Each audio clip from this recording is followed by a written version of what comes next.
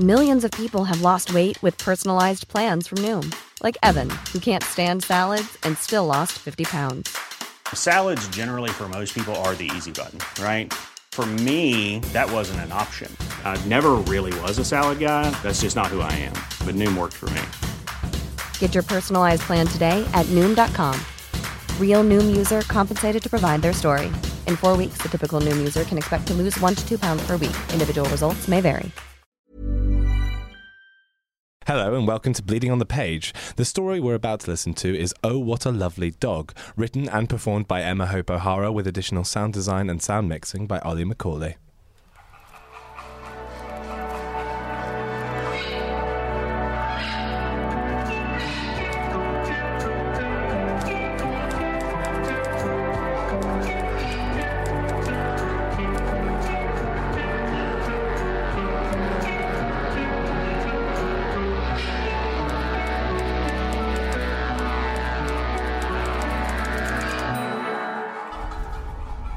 Ever been sat on a train stinking of shit, questioning the exact choices that have led you to this clammy seat that still holds the warm moisture of the previous sitter?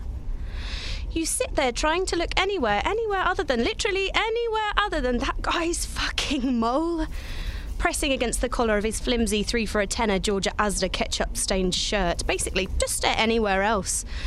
Look at the floor, straining your eyes to overlook a plethora of other obstacles. What if she thinks I'm staring at her shoes? There's nothing wrong with them, but what if she thinks I think that there is? Christ. Just don't look at them.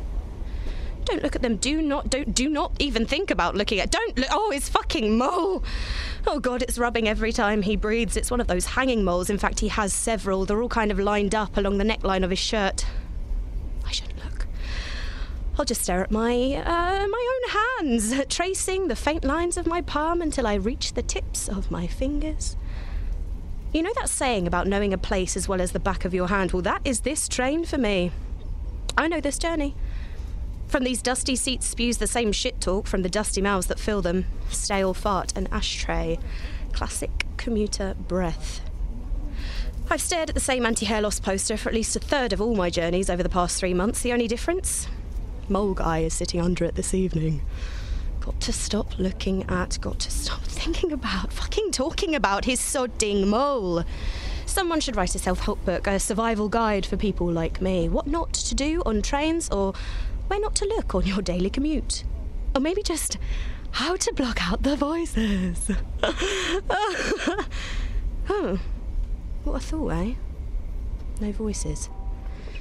Just me, all alone in my empty shell, but like really alone. No little voice offering commentary on my every move. No narrator to make sense of my tragic little life. Just nothingness. Quiet. Peace of mind. Peace of mind. Whoever came up with that phrase, well, I'd like to give them a piece of my mind, I tell you. All right, 3 stops and I'm off. Stare at those shoes some more. Oh, God, she's leaving! Why? Now it's just me and the mole. Moles. Plural. We have so many fucking moles. There are hairs in the largest one, the one that protrudes more than all the others. I think his collar is gently boring a hole in the join between neck flesh and malignant ooze. It is. It really is. His own clothes are betraying him on such a level that they're actually causing him harm, while emphasising the fact that he's got 4 fucking moles on his neck. In a fucking cluster. I swear to God, if I don't get off this train soon, I'm going to open my mouth and scream. But just as I go to scream, the train will stop suddenly. I'll lose my footing, tumbling towards the row of strategically positioned moles on this guy's neck. My open mouth will suction cup around them, and the intense horror will cause me to bite down, severing them from his pasted little neck in a clean swoosh. Bits of his moles trapped in the tiny gaps between my teeth. Now, I realise this does sound a little deranged, but truthfully, his moles are all that's keeping me here. Not like here, like I'm only here for his moles, but I mean like writing this, thinking these words down onto the page. If I didn't have his moles to look at, I would probably be staring elsewhere. Probably back at my useless fucking hand. Don't stare at your useless fucking hand. That's exactly what the book will say. Stop thinking about mole guy's moles and stop looking at your useless fucking hand. But, like, if that's all there is to look at, then how on earth does anyone make it through their daily commute? I've seen people that close their eyes and pretend to sleep. I see those people with their flickering eyelids desperately anticipating their stop approaching. Boring. I'd rather stare. Oh, what a lovely dog. A spaniel? Something friendly. Look at his little tail wagging furiously at his vacant owner. I want to be stroked. Hello. Excuse me, Mrs. Lady, will you pet me? What a silly question, you lovely ball of fluff. Of course I'll pet you. A little belly rub too, I murmur as my tickly fingers stretch to his velvet underneath. Well, if you're offering. His eager eyes glimmer in the pale strobe of the train, a sharp yank on the lead attached to his harness, and just like that, he's gone. Emma O'Hara in the studio. How are you doing? Yeah, I'm Emma? good, man. How are you guys? Very good. Yeah. You might recognise Emma from Bigger Than Fish. Bigger Than Fish, where she played Chimp Flam. Chimp Flam. That's My our debut. You remember the Chimp Flam voice? Because No, Emma's I cool because can't. she's an OG. She's an original. Yeah. From the original days, back when this was bi-weekly, not weekly.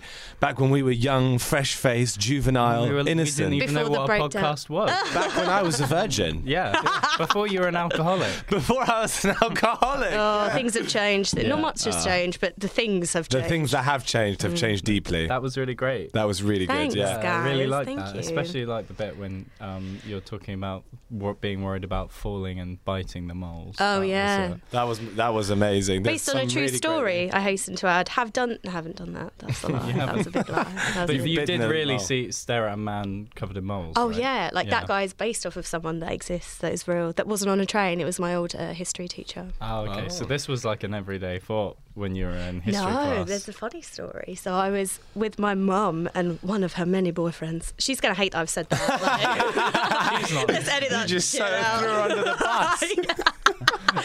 My mum is a decent woman. She's a great woman. She's a terrible just a mother. It's because she has 20 men.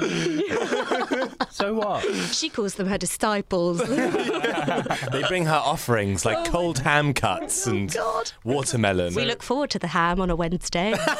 So was your mum seeing the history teacher? No, hell no. So what's the story? No, she was seeing a different guy. That came after. She's really going to hate that. I need to not say that anymore. Your mum's a lovely woman. I have She met is her. a I can lovely vouch woman. that she's a really sound lady. So I'm glad you... Well, she is... Stop it! You're Showing your digging mum on- yourself Tell the story, Emma. I'm a terrible person.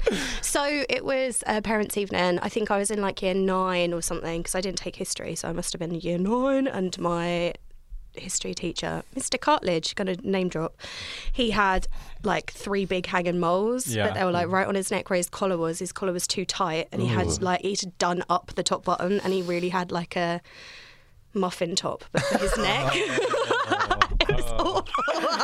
A neck muffin top, that's what he had. There's moles poking out. They were like rubbing on his collar, and my mum was talking to her fella, and he was like, "Did you see that guy's moles?" And I was like, sitting there like, "Oh God, I'm going to get in so much trouble, man! I'm going to get detention, man!" But his moles had rubbed so much that they were bleeding onto his collar. Oh my God! Wow, Yeah. that's so Sad. grotesque Intense. in such an interesting way. A bit graphic. Yeah, it's Coming just over not being something- so Gross. disgusting.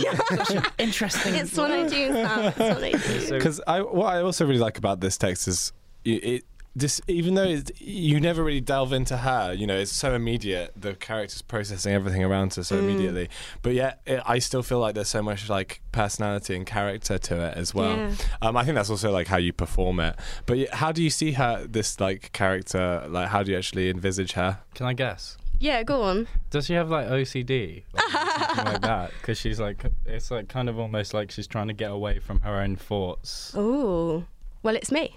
Wow. It's- Do you have yeah. OCD? Probably. Are I you don't know, do I insane? now? You do have a very neat row of pencils in front of you. Yeah. I did move one. You did shout at me. Yeah. And smack you in the face. Well, I thought about using the same pencil to stab him, but then I thought no, because We must reassemble the pencils. That's all I was Do thinking. you prefer to write sort of from yourself, sincerely, like, or do you have a preference any which way? That's a great question. I feel like I'm being interviewed. Yeah. In a way. In a way. I yeah. am. Yeah. In a way, that is what we're doing. That's Yeah, exactly that's what kind of Pretty the much idea. what this is. You figured us out. Damn it. I see straight through. Well, it's part So of a large transparent. collection, isn't it? And we are going to be It is. hearing more of these poems. We're going to be Yes. hearing hopefully 2 more if we have time. Yeah, so everything that's kind of in these poems in this collection called Oh What a Lovely Dog, that is the name of the first one. And the last one that I'll share with you is the first poem that I ever wrote. But yeah, like I write, my brain is really weird. And often I'm impacted by lots of external things that kind of go on around me, but then also like the voice in my head, and I say voice, not voices, because it's just me. It's just me alone. Yep. There's a few sides to me. Sometimes but, I imagine Dwayne The Rock Johnson speaking to me in my head, but that's just me. I Mine's imagine like Joanna Dwayne The Rock Lumley. Johnson's in your head sometimes speaking to me. Yeah, yeah. He is. He Yeah, says things to I you get in my that. head. Shut up, Dwayne. This is not your podcast, Dwayne. You can't Get come in. out- I get don't out care here. what you thought of the Vince Gilligan movies. Can we give him a mic? Well, yeah, so...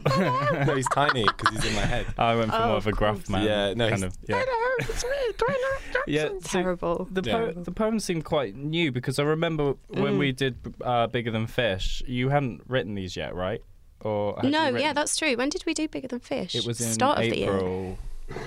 I was probably April, writing them at March. that time. Yeah. Yeah, I think I was writing them around February, March time. Yeah, but like every single one kind of like touches on a different point, like a timestamp kind of in my life in the last 5-ish years. So yeah, the first one that I wrote was like things that I'd experienced on that day. I won't give too much away. Okay. Because you're going to Yeah. hear We'll it, do the aren't next you? Yeah, but that was lovely. So Yeah. thank you so Thank much you for very sharing much. that with We us. have got an exciting podcast. We are very excited to go through. You're not sounding very excited. We Come are- on, give it a bit more pizzazz. We have got a really great podcast coming up. gonna be so Okay, we've got a great podcast coming up, Thank you. guys. This is We've what got, I like. Sorry, I'm a bit tired, a bit morose.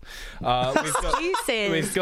We've got the Vince Gilligan trilogy coming Yeah, up. so which yesterday we're we gonna be looking were at. speaking about, we read the synopsises of the Vince Gilligan movies. Just yesterday. Last podcast Yeah. episode, It's which I the days are only relevant when I'm doing the podcasts. I don't count any other days. So That's yeah. how it should be. Yeah. Quite rightly so. And we watched them, and Yeah. now they were weird. So we got opinions on them. What else do we have on the agenda? Sam? We've got some haikus to read. People have been and sending in haikus. Yes. We've got a Yeah. very. We've got a guest coming in next week. He's Yes. a dinosaur expert. We got a dinosaur expert. So next week, So they'll we're be thinking on. we're going to watch. I tweeted out what is the best Land Before Time film, and one person replied sincerely, and that was the first one. Shout out. Obviously, I mean, why did I even really need to ask? Yeah, So we're going to watch some dinosaur movies next week. Yeah. and it's going to be about talk dinosaurs. to our dinosaur expert. But let's gonna be take a look cute. at these haikus because you haven't read these yet. No, these will be. Yeah, are you going I'm to read them to me? excited. All right. No, why don't you read it? Well, if you've read them, though, I might not be good at reading. I think you Alright. should just read them Okay. to me, and I'll kind of Okay. like So respond. this is from Harry. Thanks, Harry. Hello, Harry Harry. says, "Dear Mr. and Mr. Nitpicks, I've been a huge fan of you guys since the Chris Chibnall hack fraud video and watched a whole backlog of videos. I've also been an avid listener of your podcast since it started, and I've actually started to write a pilot for a sitcom I've had an idea for a couple of years after listening to Bleeding on the Page. My haiku has been made in relation to the difficulty of writing it, though." Ah, This is cool. the That's haiku. really sweet. Thank you so much, Harry. Here's the haiku. Writing scripts is hard. 7 pages in 2 days. Please give me some tips. He said, "I would love the t-shirt because as a poor student, I could do with some free clothes. Keep up the good work. Lots of love, So what Harry." did you say? 7 pages in 2 days? Yeah. What you on about, mate? That's good. It says 7 pages in 2 days. Yeah, that is good. That is good, What's he mate. What are talking you on about? about? If you got 7 pages, that me and Sam, like, we can have days where we write like 2 1 pages. 0 pages. Yeah. 2 pages and you shred both. yeah. We will, of course, be giving a t-shirt to the best haiku next podcast episode. So if you want a chance to win a Genie and the Boy t-shirt, send us in some haikus to inquiries@nitpicks.co.uk. I might All do right, it. shall we have another one? Yeah, let's have like, but can we have 3? Yeah. Sweet. We'll So do 3. some tips for Harry is 7 pages in 2 days is good. Yeah. Just like the best thing I can, Just finish it. the best bit of advice, the most useful thing that me and Sam do is like definitely finish it before you start showing it to people. And but once that's done, like perform it to people, get your friends around, perform it to them, see what they think of it. I think if you can create a sort of network of feedback and a sort of looping in on that, I think that's really one of the best things for us. I think I find that really helpful. Yeah. Just finish it, man. But just fucking first thing, Bloody finish get it done. Once it's done, it's done, and you can change it after that. But like, you get a draft out, get one draft done. and But if 7 you pages in 2 days. If you is haven't mad. got an ending for it yet, and that's why it's so difficult, you've got to figure that out. You can't write blind. No, you got to know where your end point is. Everything else you can let come about to a certain extent, but the ending should definitely always Do you have any be advice for thought Harry? through. Yeah. No. No, just end it all, mate. Yeah, as a person who writes, This no. This is called Ashlyn P. Moon. This is from Ashlyn P. Moon. Hey guys, I'm a huge fan of Nitpicks. He says that he's seen a story on YouTube and now he's going to be a big fan of the podcast too. And he agrees about El Camino being lackluster. So he says he thought this was a sick idea for a contest, and he got some creative juices flowing. Nice. That haven't been touched since high school. Aw, touch your creative juices more, says- man. I haven't been touched since high school either. Best day of your life, Says, though. since I'm That feeling history teacher with the moles. Don't, you'll kill me off. Since I'm feeling in a spooky mood with Halloween coming up, I decided to theme my haiku around the Puritan era witchcraft. I hope it translates. Who knows, this was something new for me. I'm not much of a writer. Anyway, I hope you like it. Wishing you the best, Ash. So here's the haiku. Unable to write, she stares. The unknown stares back. X will be her name. Ooh. You know, that's got good vibe. I know, I like That's it. X will very be her name. Nietzschean, I Yeah, found, because yeah. it's got all that aspect of staring into the abyss. As a tonal piece, quite like it. It's, hard to make something sound spoopy in such few lines, but he definitely got it. X will be her name is X really will be good. her name It is sounds tight. like a great name for a band or an album. He should. X will be her name. This guy should. name, bro. We're gonna rock your thugs. This guy should write more. He's definitely tapping into something. Get those creative juices out some more, bro. Come on, man. Come I on. like how you've got like a bit of a theme going on with the two that you've read now. Like No not one can being able write. to write. We've written some haikus, but neither of us about can us write. not Well, being it's able called to bleeding write. on the page, It so is, like yeah. everyone has difficulty writing listening to this. Yeah, because Yeah. that's what it is. Okay, so another one from Tom Alexander Prido, who has emailed us before. He said, "Hey shout boys, out. this is my entry for the Genie and the Boy t-shirt competition. It'd be super duper cool if I won this because I think the shirt design is truly amazing and will look absolutely radical with some op shop pants I scored the other day. Anyway, here's my haiku. I fucking hate shrubs. Not much else to say here. I just don't like shrubs."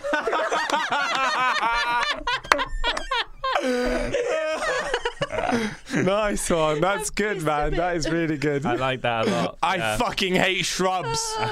Amazing. I really like this one as well. This is the last one. Okay, super. So this is from Jacob Rose, or Row C, because there's a space between the row and C. So I think it's Rose, though.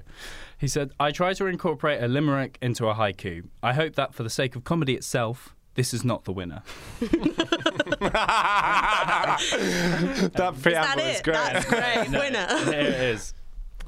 There was an old man from Iran who used to sit out, side and tan. Thank you. That's nice. That's a very good entry. Really It's good. Tough competition. The Yeah, competition well done, ends guys. next week, so you still have a load of time to send in more haikus. We'll read them next week as well. So keep the haikus coming. I'm loving these. The vibes are great. Yeah. You guys have smashed them. So much personality, so much character. It's so clear that the Bleeding on the Page fans are the best fans. You in can the just whole tell. world. You can The just best tell. podcast fans ever. No, but those were really great. Oh yeah, speaking of which, if you haven't given this show 5 stars on Apple, what are you doing? Okay, Probably don't shall- like it very speak- much. Let's have another poem from Emma. Yeah. Yeah. You game. Whenever you're ready, darling. 45, 46, 47, 48. Wait for it. 49 and 50. 50 times the halls echo bone on breeze block. The cool silence between the smashes brings a claw-like chill up and over my skull. I can feel the fibres of my flesh separating as the air between the hair follicles is trapped. Ear pressed to the damp wall, completely still. There's nothing. Not a single sound. I think he's dead, or maybe just exhausted. I can imagine smashing your brittle skull against a concrete wall might take it out of you a bit. I peel my face from the slippery surface, only to have my eye drawn towards the mat that I kneel on, sticking to my bare skin, knees embedded on the plastic covering. It looks so cold today. It's June, so it really shouldn't be, but it looks like there would be a chill in the air. Maybe it's just the greyish tinge to the frosted glass above me, but it does feel a little bleak. 2 paracetamol she offered me, a small plastic cup filled with a gulp full of lukewarm water, both of which I refused, regretting not taking those pills. I need something to detract from the heavy stench of complete dread that permeates through these paper-thin walls. Have you ever thought of harming yourself, she said. Have you ever thought about harming yourself, or others for that matter? No, of course not. Good. That was a lie, wasn't it, you fucking idiot? All you can think about is how to do it, how you could do it with what little they've left you. Bare feet. So that's the old shoelace around the neck jobby out. No sheets. Not even a humble bit of blanket to tie up to the grate that cascades strips of light onto me from above. And they've gone to the trouble of leaving us with a box of tissues, all singular, so as not to attempt the old wrap the loo roll as tightly as you can around your throat jobby. Are these actual jobbies? Would anyone actually attempt them? I want to know if any of them were attempted, and if so, did any of them actually work? Imagine killing yourself with a length of fucking bog roll. Pitiful. That is the exact word I want plastered all over my headstone. They were a pitiful excuse for a human being. They spent their last days confined to a cell, echoes of the 50th skull smash, crescendoing through rushed thoughts of themselves dying in a slightly more dignified way. Perhaps with a length of basic yet sophisticated brown rope. Even that's more dignified than 30 squares of loo roll strung together in a noose. That's how I want to go. In a dignified way. Nothing too extreme, not messy. Wouldn't want to cause a fuss. But then again, fuck it. Why wouldn't I want to cause a fuss? I mean, if that's how I do go, of course I want to go out with a bang. Bullet to the brain. Claret chunks plastered all over the back wall of the disabled loo in Asda. Something slightly, disgustingly inconvenient. I reckon that bloke next door is dead, you know. I haven't had a peep out of him in God knows how long. I can feel that chill creeping in again. Even my own skin knows that something's not right. Maybe I should call for help or something. But then they'd know that I'd listened to all 50 fucking smashes and not done anything about it. Maybe I want the fucker dead. If he's dead, that'll cause a bit of chaos and I can run about like a headless chicken with the rest of them. Better still, I could let out all of this weird suicide talk in one nice, long, maybe a bit too long scream, which would be efficiently masked by the intense raucous from the other room. I think I'm losing my mind in here. Let's try and think of normal things for a second. Normal, like shopping lists. Egg, milk, butter, bread, cooking oil, cheese, flour, mushrooms, courgettes, pasta, fucking loo roll. Fucking loo roll around my fucking throat, constricting my airway, turning me a mottled purpley blue. Fabric softener, soda water, toothpaste. You know, normal stuff. Ooh, damn, man. I love this collection of pieces of writing. It really takes me to like Talking Head vibes, Alan Bennett Talking Head vibes in a really strong way. Yeah. But it's got your lingo, it's got your language all into it. I love the describing of like suicide as a jobby. There's something so like like great Can about be that. done. Don't do it though, guys. Yeah, and I also really like that. You know, you don't need you do no exposition. You let the environment kind of reveal itself with the character's thoughts. You don't need to lay out where we are or what's going on straight away. It's like it's this process where you're inviting the listener to like kind of work to figure out what the context of it is as well. And I think that makes it really fun to engage with. I think very much. Yeah, I mean, do you want to talk a bit about the context to the piece, or would you rather? We can talk about it. Everyone's about to get to really know me. So I went through a bit of a troubled time as a child. So this is, I was around 21. Me and my lovely mother were going through a bit of a spat, and I was arrested and put into a jail cell for 24 hours. Actually, it wasn't even 24 hours, it's like 12 hours, but honestly, the longest 12 hours of my life. And while I was there, we went through all of the process to kind of like get me into the cell. They took my shoes because I had laces, and it was that moment that I was kind of like, oh, why are they taking my shoes? I don't want my bare feet on this floor. They took my shoes, and then all of a sudden I was like, oh shit, like that's why, because people obviously do do drastic things while they're in those situations. And I personally see myself as quite a sane person, but like my brain was like working on a different level. Everything that I was looking around and seeing, I was like, how could I use this to kind of, stop this situation? How could I, not that I'd want to do it, but that's what your brain does. When you're in that moment of tension as well. So it's it will take you to those places when you're in your darkest points, even if that's not what you're inclined to be like at all. Yeah, and I think like as a person who uses their brain to make stuff for money. That's everyone. That's literally every of an artist I've ever heard. I don't like the word artist, man. I use my brain for money. It was Whereas I use my hands and lips. That you could capture that sense of hopelessness, but also make it funny. Yeah. I was going to say in both texts, the other text is a bit more humorous, but both times you go between kind of humorous analysis and kind of reviewing your circumstance in a really humorous way, and then suddenly it can kind of cut through with these really serious, sincere human moments as well. Yeah, so it's really good, and I like that you've got this blitz speed of it as well. It's like very fast. It really does seem to track that sort of thought process. I think that's like what happens when I write this kind of stuff is I let it like kind of verbal diarrhea itself onto the screen or the page, so diarrhea on the page. That's what we're going to rename this. That's your podcast. Spewing on the page. Welcome to Diarrhea on the Page. No, but it's great, that stream of consciousness, because it's as a character, it's really strong, and I get the sense that it's the same character that we've heard in that first poem, and we are going to come to one last one, which hopefully should make your own little trilogy in a sense. Yeah. The Emma trilogy. The Emma trilogy. The Emma monologues. Ooh. Let's completely lower the tone and talk about Vince Gilligan. Gilligan.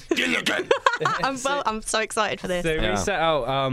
We read out the synopsis of those 3 Vince Gilligan movies: Wilder Fires, Home Fries, and Hancock, and we were amazed that Emma watched all of them. Yeah, Emma watched all of them. I wasted like 2 afternoons watching these like really weird ass Vince Gilligan written 90s movies. I was so mad at myself because I didn't not like any of them. I was like, these are good. Yeah. It's got me fooled. Overall view of the 3 of these movies. Here's the thing is before that, because we've sort of identified it as an unofficial trilogy, like the Gilligan trilogy. But I have an alternate name for it. I don't think it should be called the Vince Gilligan trilogy. Right. I think it should be called the Brothers and Adultery trilogy.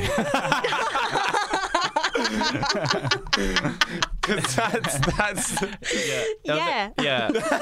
that's right. Yeah, no, because the first one, Wilder Fires, is about 2 brothers.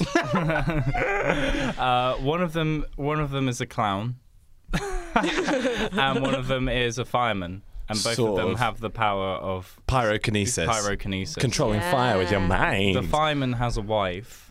Yeah. And Lucky. She's a bit of a pyro enthusiast. She likes to gets set turned Yeah, on she's a by fire. Yeah. And she's been with his brother before marrying. Yes. She's been with the clown before she married the fireman. Every time with with this Vince Gilligan film and the other one, all of them, it's like it starts off and it kind of lays out what seems like the foundations of a superhero type action movie. Yeah. Which is kind of like masculine and a bit kind of twisted as well, like a dark, slightly twisted kind of action or crime movie of some kind. And then there's always a cutoff point where all of that gets thrown out of the window. It just becomes a kitchen sink love story. I was thinking the same thing, but in a different way. The opening scene to Walden Palm is like so cool. I was like, oh shit, this is going to be about a circus. It's going to be awesome. And then like snap back into that little like shack in the middle of nothing. I was like, oh. And it looks great, you know. The sets are great and the costumes are really sick. And I quite like the acting in it, you know. Yeah, as well. no, yeah. The wife gets a monologue in it where she's... I think she was nominated for like 3 or 4 Oscars like during her career. So Wow. she's a good reputable actor. actor. Yeah. So she does get a monologue in it as well, where she talks about I can't remember what it was. I think it was a story of how she got into house arrest because she's in house arrest. Oh yeah. And she does this monologue about how that happened, and it was really a strong monologue. Yeah. And I was like, wow, Vince Gilligan's like coming out with a monologue. Like, I don't even mind. He was young as well when he wrote this film. Yeah, He was I like can 20. imagine. So that's what it is. Is that when you watch really? that and you think of this as a film that he sold and it's like sort of the beginning of his career, it's actually quite a weird and ambitious thing to kind of define your career by. Yeah.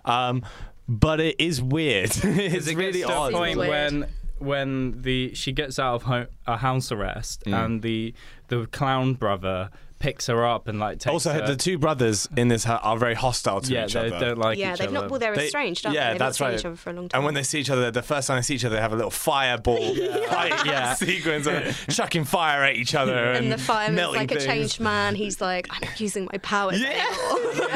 I refuse to use my powers. Because he's like a fireman. He's like, I don't use my powers. I like put out fires. Yeah. I don't create them anymore. and the wife and the clown brother visits the wife, and they basically start like having an affair. The wife ends up cheating on him with So his dumb. own brother, Dumb bitch. and then when the firefighter brother finds out about this, he just goes This round is the in weirdest circles thing, man. on his lawnmower, just For round hours. and round and round You see, the like, house. day, night, and then day again. He's just on his little lawnmower. He's really limp on it as well. Yeah. He's like looks like he's He looks he's like a dead exhausted. body on this lawnmower. Like that's a fitting response to finding out your wife fucked your brother. Yeah. No, I liked it. Yeah. Like conceptually, I quite liked it. Yeah, and then after that, him and the brother just have another fight. But Yeah. this time they're under the house, and I think they blow up the whole house, right? Yeah. Yeah. And then they get sent to prison. Yeah. And he's like, again, it's a kind of good scene. They're all sitting in prison and they're trying to like sort out all their issues They're with trying each to other. give each Yeah. other the responsibility and decide whose fault it is. Yeah, and then the guy who's the firefighter who's just so annoyed just goes and turns on and goes, "Fuck all of you! Like, I don't care. Like, fuck you." Yeah, and then there's another fight. At the end, there's like a final fight between the two brothers, and the evil brother gets like destroyed or beaten, and then the firefighter and the wife end up living happily ever after, even though she had like an affair. Does he destroy him? I thought he gave him a hug and then they became happy together. They give him a hug, or they know they beat him in a fight. Yeah, he beats Yeah. him. He Yeah, uses his powers at one point. Yeah. Beats him and he's like, "Oh, I'll never stop." And then he gives him a hug and he's like, "Oh, do you want to come do this with me?" And he's Oh, like, right. "Yeah." And It's then they go off super weird. and It's isn't so that how it weird. ends? I can't remember. That is how it is. It ends with them resolving their brotherly issues. I That's know, how they all yeah. end. And I'm like, how can you forgive your wife after that? That's weird. Yeah, it is weird. You know, but that's it. Like there's a lot of Vince Gilligan. I think Vince Gilligan obviously got cheated on and has Yeah. spent his entire career trying to feel good about it by writing hero stories of men who get cheated on but still maintain their dignity afterwards. If he's listening, maybe he should write in and tell us. Like, what's Vincey, what. yeah, let us know. Because Why the Napalm is pretty unique, but you know, that weird like kind of love plot thing, and the wife is a bit odd. It doesn't quite. It's It very doesn't quite- farcy, though. I think it's very farcy. Like, and there's a lot of slapstick in there as well, which Yeah. kind of like it's a real differentiation between like how kind of serious the conversation is, and then, you know, like they're just like throwing fire at each other. It just, I don't know, melted my brain a bit. Yeah, no, I got a bit melty as well. I think it's because like both the elements on their own aren't actually that bad. Like the sequences around cheating are quite good, and the sequences of the pyrokinesis are quite good as well. Both of those parts sort of are good, but when they come together, they don't quite gel together. It's not quite tying it all up together into one thing. Max was just watching it and going, I want to remake this. Yes. I'd love to remake it. Then we move on to Home Fries, which is definitely my favourite one out of the three. This is the order I watched them in as well. Yeah. So you did the chronological order as well. Like Home Fries I really liked, to be honest. I thought it was very good. I really liked Drew Barrymore, so... You don't like Drew Barrymore? No, I said I really like her. Oh, yeah, she was great in that. She was great, and... yeah, very funny. She's cute, isn't she? The plot is the most whack one. It's like the most whack plot. And it's very really wacky. Liked it. Yeah, I guess you're right. And also, it's done away with like the pyrokinesis. I think like the superhero stuff is a bit awkward actually in a way because he borrows too much from like comic book superhero tropes. I think. Yes. But this one he doesn't have that, and that's quite good. Home Fries is like every character is like a massive like weirdo, like they're like really they're really a horrible person, but like they're really funny as well.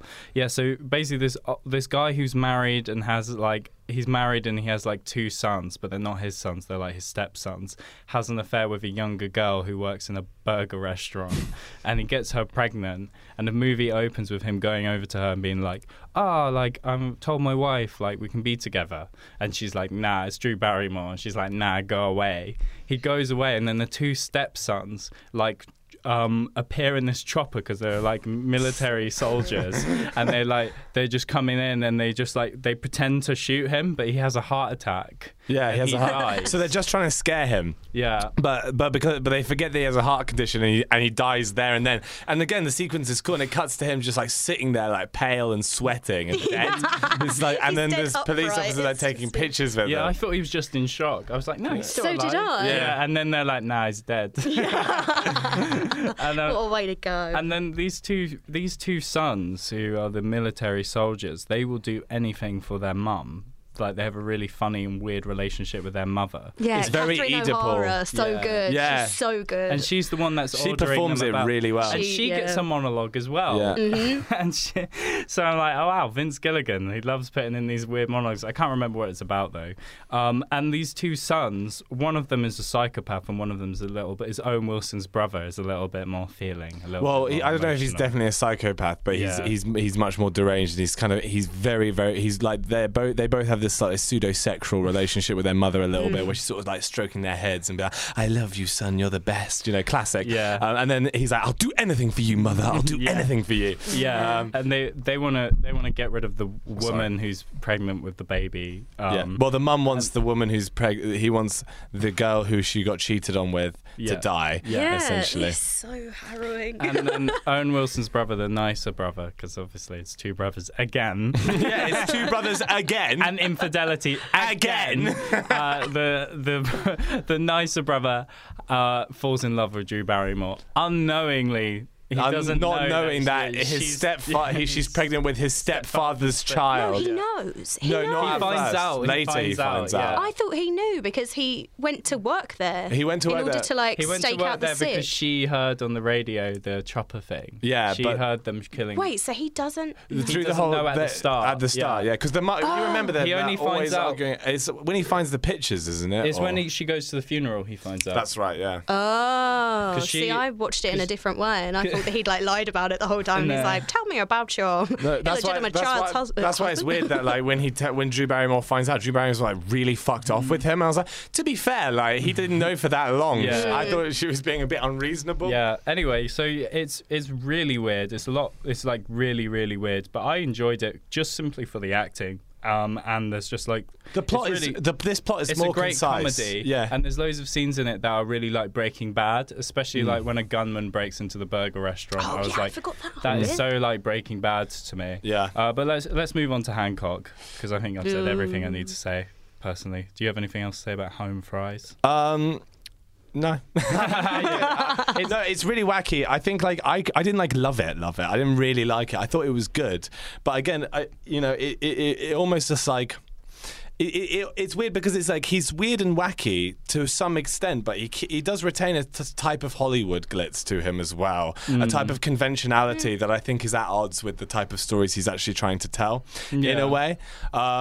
Despite that, though, this one's really fun and wacky, and like I think as well because the characters are all slightly unlikable and slightly dumb as well. You're not as invested. It's not inviting you to get invested personally, whereas in the other one, it's like you're cheating on me and I'm really upset about that. But the characters are already acting like doofy, so it's like I couldn't really feel that much. Whereas this one, that wasn't as much of a problem. And when he gets with Drew Barrymore at the end, obviously, which is also a bit weird. But I'm like, I'm for it. Yeah. Their prenatal class was like the most erotic thing I've ever seen in a film. Yeah, Drew Barrymore's got a big belly, and she invites Owen Wilson's brother to go to a prenatal course, so and it's like all sexy, belly. And it's like that's their first date, and how they fall in love. And he's like rubbing and it's her his belly. stepson, and he doesn't know, and it's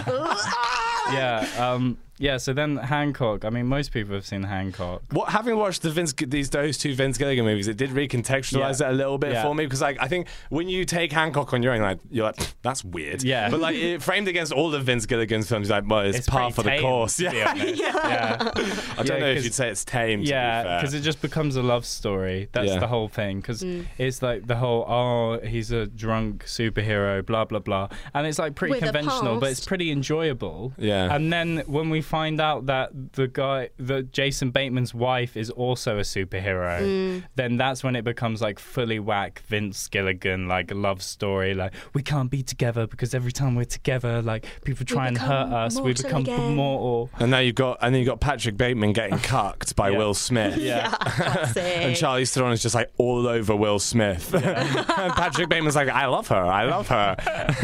Don't leave me. And like he has to go, and she's like, no. Will Smith should have had an evil brother. I think in the original draft there was probably an evil. This script was Hancock was originally written in 1996, not by Vince Gilligan, but by a Vietnamese writer called Vincent Ngo.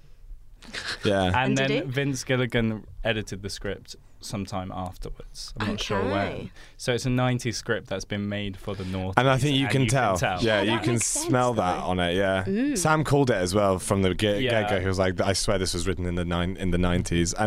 And so because of that, it has a lot of those types of hang-ups from the 90s. Yeah. It's how superheroes were seen from the 90s. Like and 90s saw superheroes in a really odd way, like compared to There's today. A really funny scene where they just do Batman Arkham Asylum.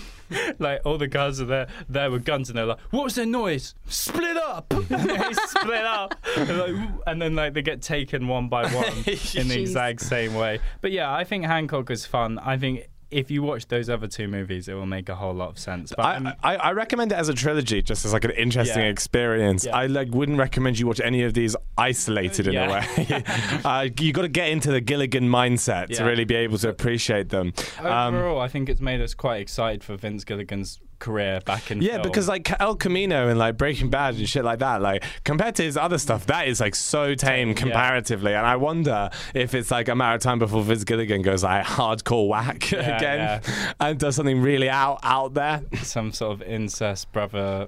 Something with two brothers and some sort of adultery. Yeah, because like he didn't fit in a brother relationship in Hancock, but he does imply a sister relationship at one point because Charlize Theron goes, we're brother and sister, and it's like really half-baked. And I feel like Vince Gilligan just put that in because he just likes having those. I'm going to have some sort of sibling. We're just brother and sister. And he's like, no, we're not. And he's like, we are. And then Charlize Theron's like, we are.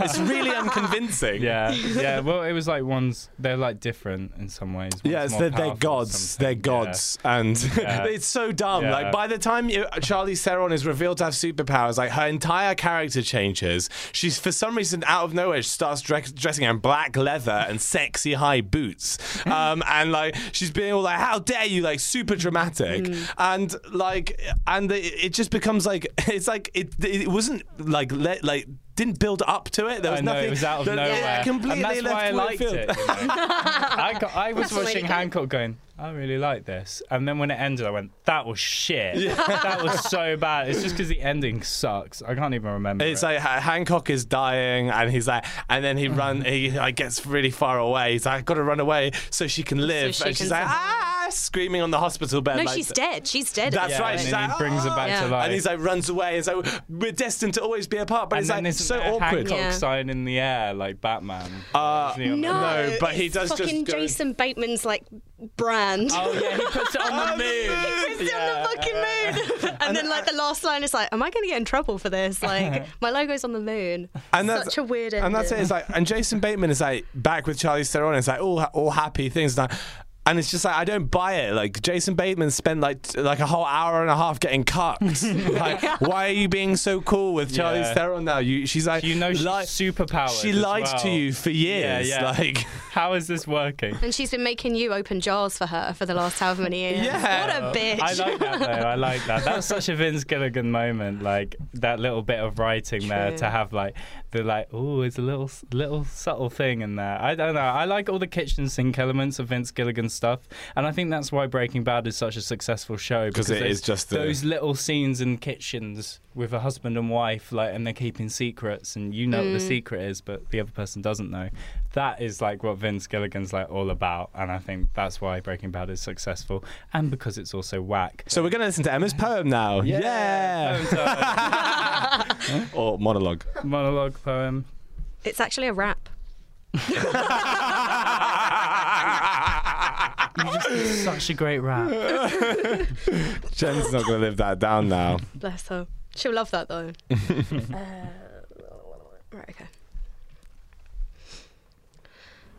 Soft sounds, patter of dusty conversations behind me, neon slides through my consciousness pores. Warm glow through the rain-stained panes, 3 bin bags, 2 black, 1 pink, bin juice. Stench pervades my mind, perverts my nasal cavity.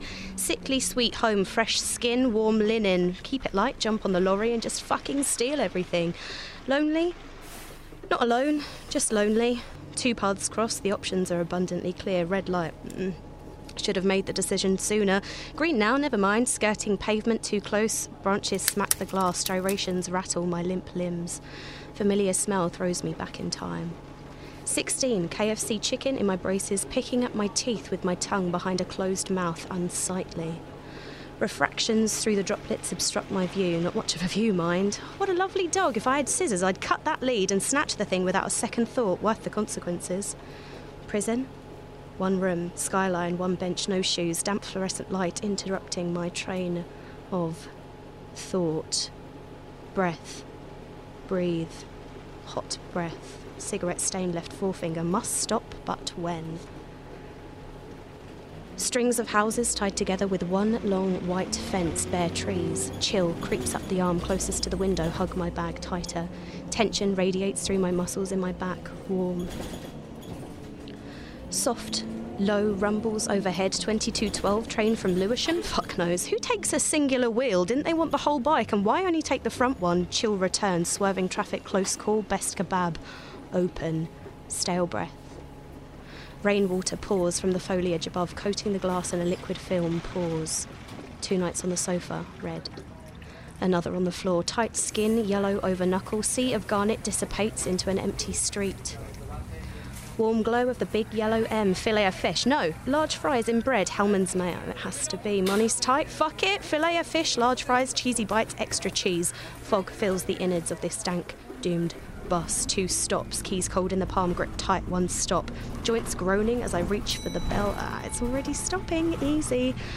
No cheesy bites? 58, waiting. Warm, dry air, I can see my fillet. Ungloved hand on the brioche bun, gentle pat on the bread. Fast food. Sirens pull me from the serenity of a mouthful of hot fries. Green man, hop the puddle, 3 drains, miss the 3rd. 1 for luck, 2 for a fuck. Hayley Hyde, year 9. Shadow stalks me from behind. Another puddle, numb nose, bitter cold traipse downhill. Dull thud of cheap shoe on concrete. Fumble for keys, drop receipt.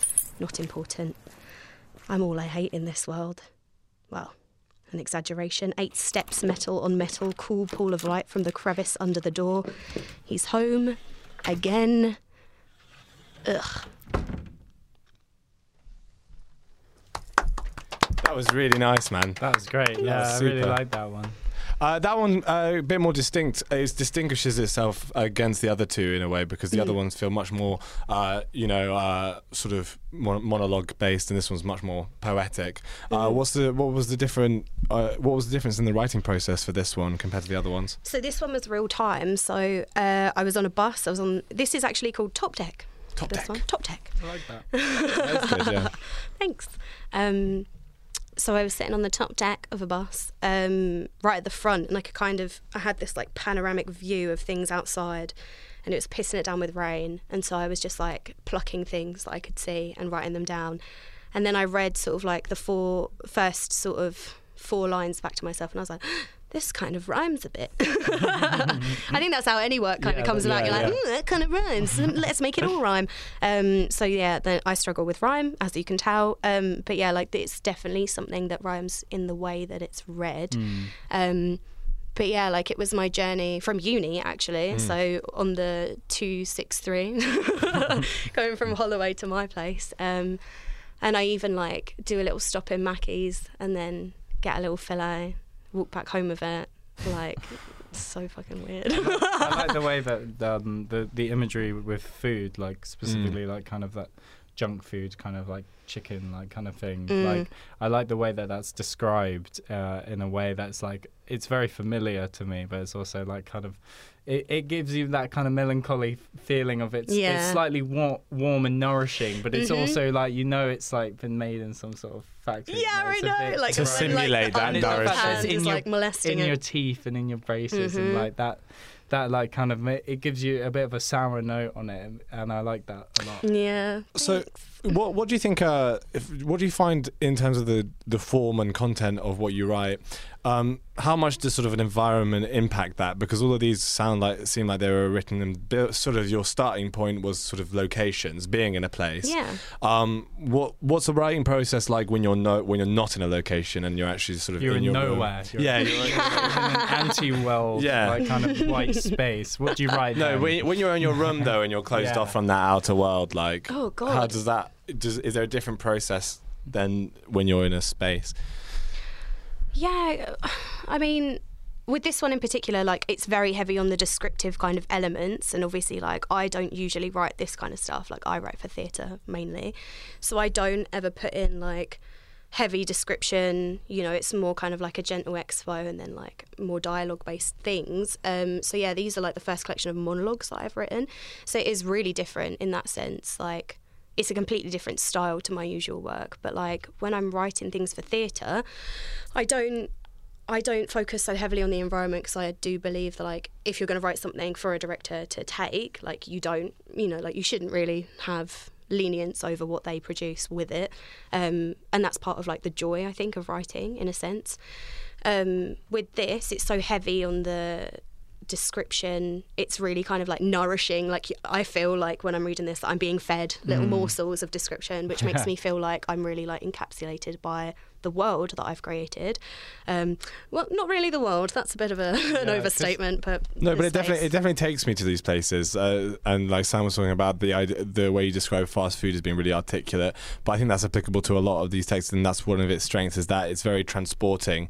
You've got these little fractured moments of noticing really, really good details that really bring you to those sort of spaces. Because I think you should go round and perform these, you know. No, I think you should.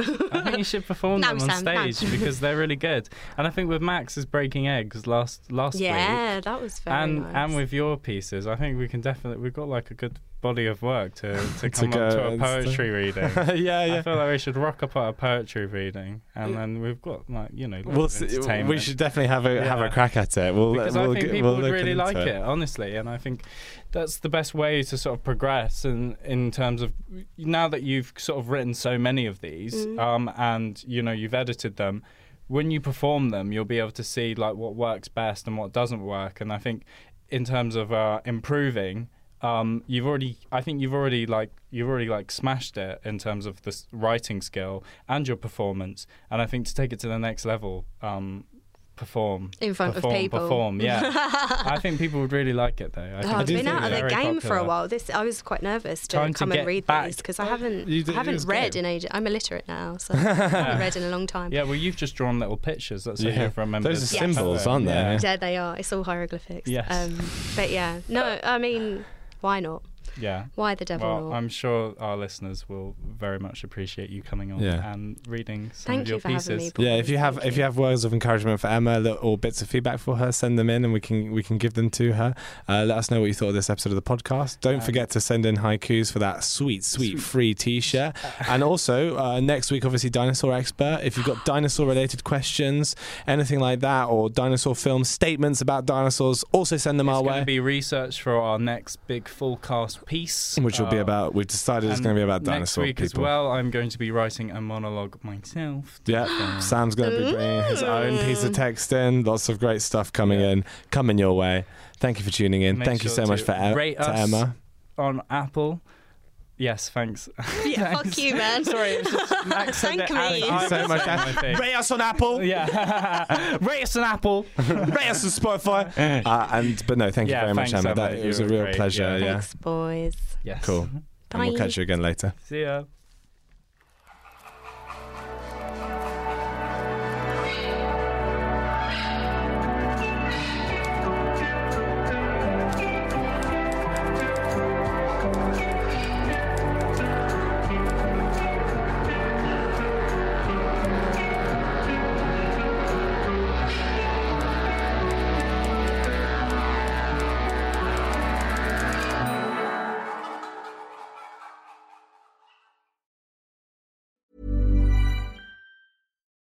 Millions of people have lost weight with personalized plans from Noom, like Evan, who can't stand salads and still lost 50 pounds. Salads generally for most people are the easy button, right? For me, that wasn't an option. I never really was a salad guy. That's just not who I am. But Noom worked for me. Get your personalized plan today at Noom.com. Real Noom user compensated to provide their story. In 4 weeks, the typical Noom user can expect to lose 1 to 2 pounds per week. Individual results may vary. Hiring for your small business? If you're not looking for professionals on LinkedIn, you're looking in the wrong place. That's like looking for your car keys in a fish tank. LinkedIn helps you hire professionals you can't find anywhere else, even those who aren't actively searching for a new job but might be open to the perfect role. In a given month, over 70% of LinkedIn users don't even visit other leading job sites. So start looking in the right place. With LinkedIn, you can hire professionals like a professional. Post your free job on linkedin.com/people today.